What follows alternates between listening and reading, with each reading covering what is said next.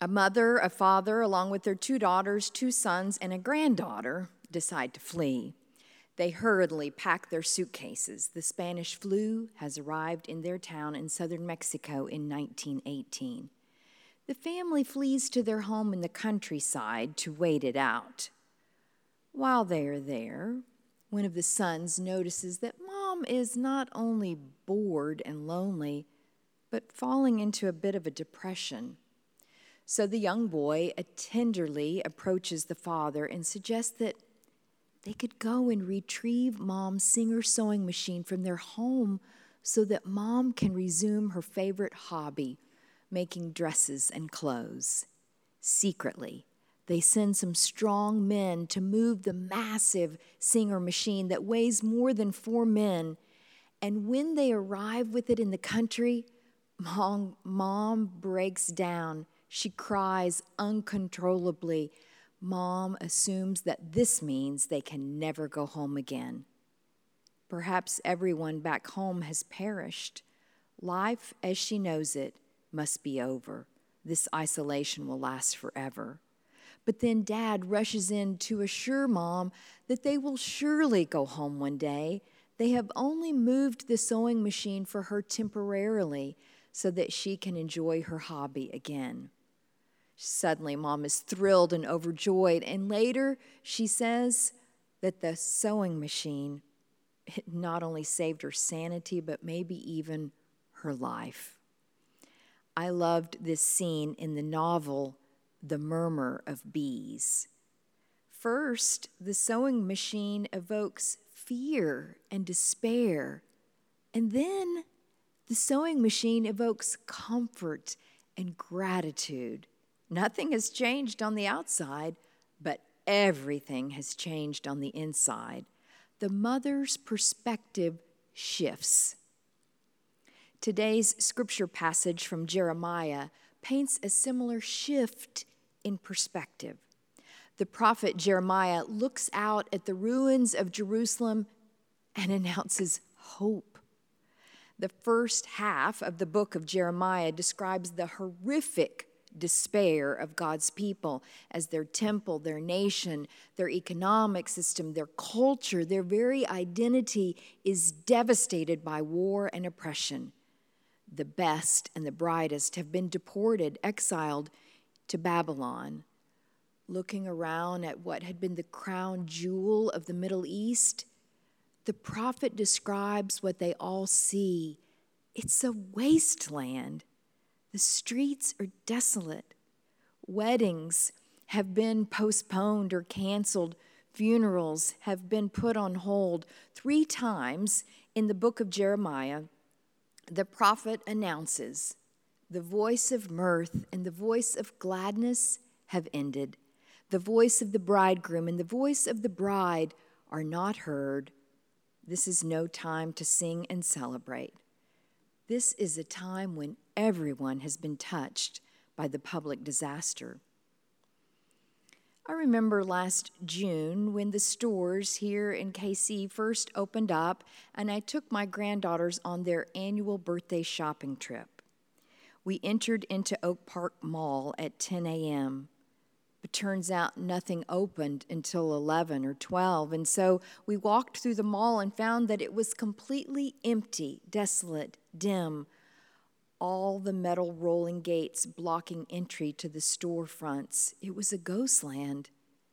And I felt sad, not because I loved the mall, but because I could feel no life from within the community. All of us have known now what Jeremiah knew in the year 587 when Jerusalem fell. We have known about weddings that were canceled or downsized. We have said goodbye to people we loved with only a graveside service or a tiny funeral home gathering or no service at all. The pain and the grief accumulates. This week is Thanksgiving, and all of us have had those conversations. Should we go or not go? Is it safe? How can we celebrate alone? In the midst of our human dilemma, the prophet Jeremiah speaks. Jeremiah looks around and sees something startling. In the midst of the wasteland, in the midst of the desolation, Jeremiah hears the voice of mirth and gladness, the voice of the bridegroom and the voice of the bride, the voice of the people bringing their thanksgiving offerings to God and proclaiming aloud, "Give thanks to the Lord of hosts, for the Lord is good and God's steadfast love endures forever." In the midst of the wasteland, they seem to dance. Well, how does this happen? How do we shift our vision from despair and fear to gratitude and thanksgiving? Or how do we have thanksgiving in the middle of a pandemic? 400 years ago, between 1618 and 1648, the 30 Years' War unfolded in Europe. As the Germans were attacked by the Austrians, the Swedes, and others, the people fled the countryside and took refuge inside the walled cities, but there was not enough room in the walls of the city, and plagues and pestilence broke out everywhere. The population was decimated. In the village of Ellenberg, only one clergy person survived. His name was Martin Rinkart. Each day, Martin Rinkart buried 40 or 50 people. One day, among those he buried was his own wife. It was near the end of the 30 Years' War, and one day, Pastor Rinkart sat down at the kitchen table and wrote the words of a table grace that he could say each night with his children. And his words became this hymn: "Now thank we all our God with hearts and hands and voices, who wondrous things has done, in whom this world rejoices, who from our mother's arms hath blessed us on our way with countless gifts of love, and still is ours today. Oh, may this bounteous God through all our life be near us, with ever joyful hearts and blessed peace to cheer us, and keep us in God's grace, and guide us when perplexed, and free us from all ills in this world and the next." What Pastor Rinkart felt is the same thing that the prophet Jeremiah felt in the midst of a life where so much was terribly wrong. They both felt God's steadfast love. Or as one Old Testament scholar translates that phrase, they felt God's tenacious solidarity. God was with them. God was loving them in each and every moment. God had not quit. God would stay with them until there was cause to sing and dance again. Author Walter Brueggemann says that in the midst of abandonment, God has not abandoned. In September, my sister and I traveled to Texas to see our parents. We were both a bit nervous. We stayed in a hotel because Mom and Dad live in a retirement community that is on lockdown. We picked up some breakfast pastries and invited Mom and Dad to come to the hotel for breakfast in our room. We had a kitchenette and a suite where we could spread out and visit. Mom is not an early riser, and she struggles to move quickly with a bum foot. And so I was surprised when Mom said we would eat breakfast at 8. I texted them, "No need to bring coffee, we have that here." Dad replied, "Too late, Mom has it ready." Then the knock on the door came just shortly after 8.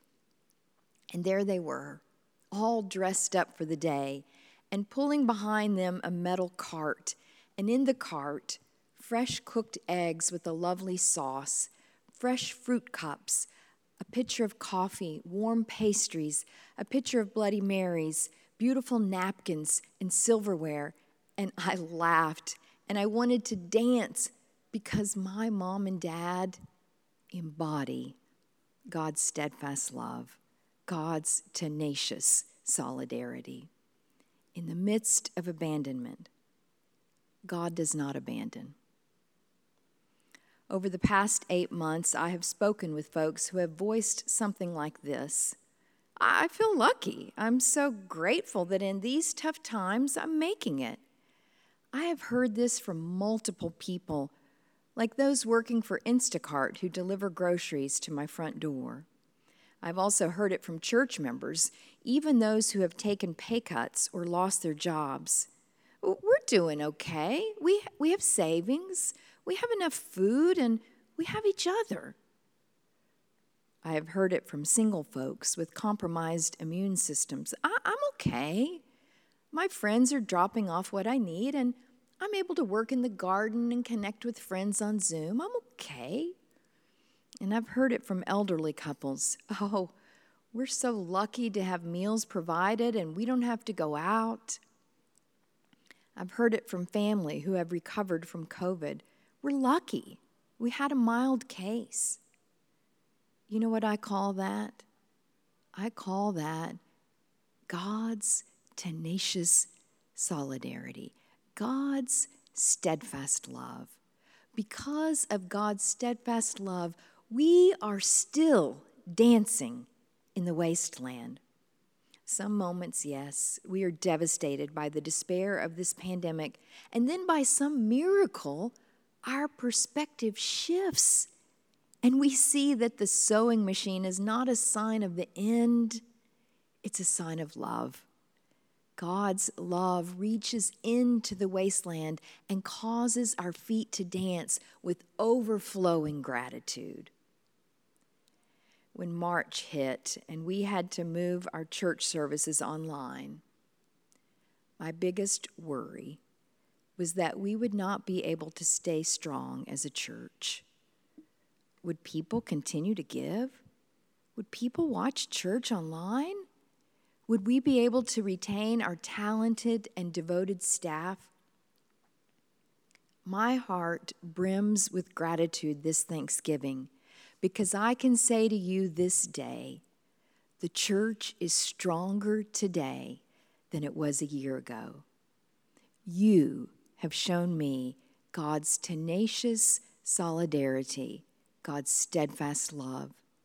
You have sent in handwritten notes and emails. The worship, you say, it's so meaningful.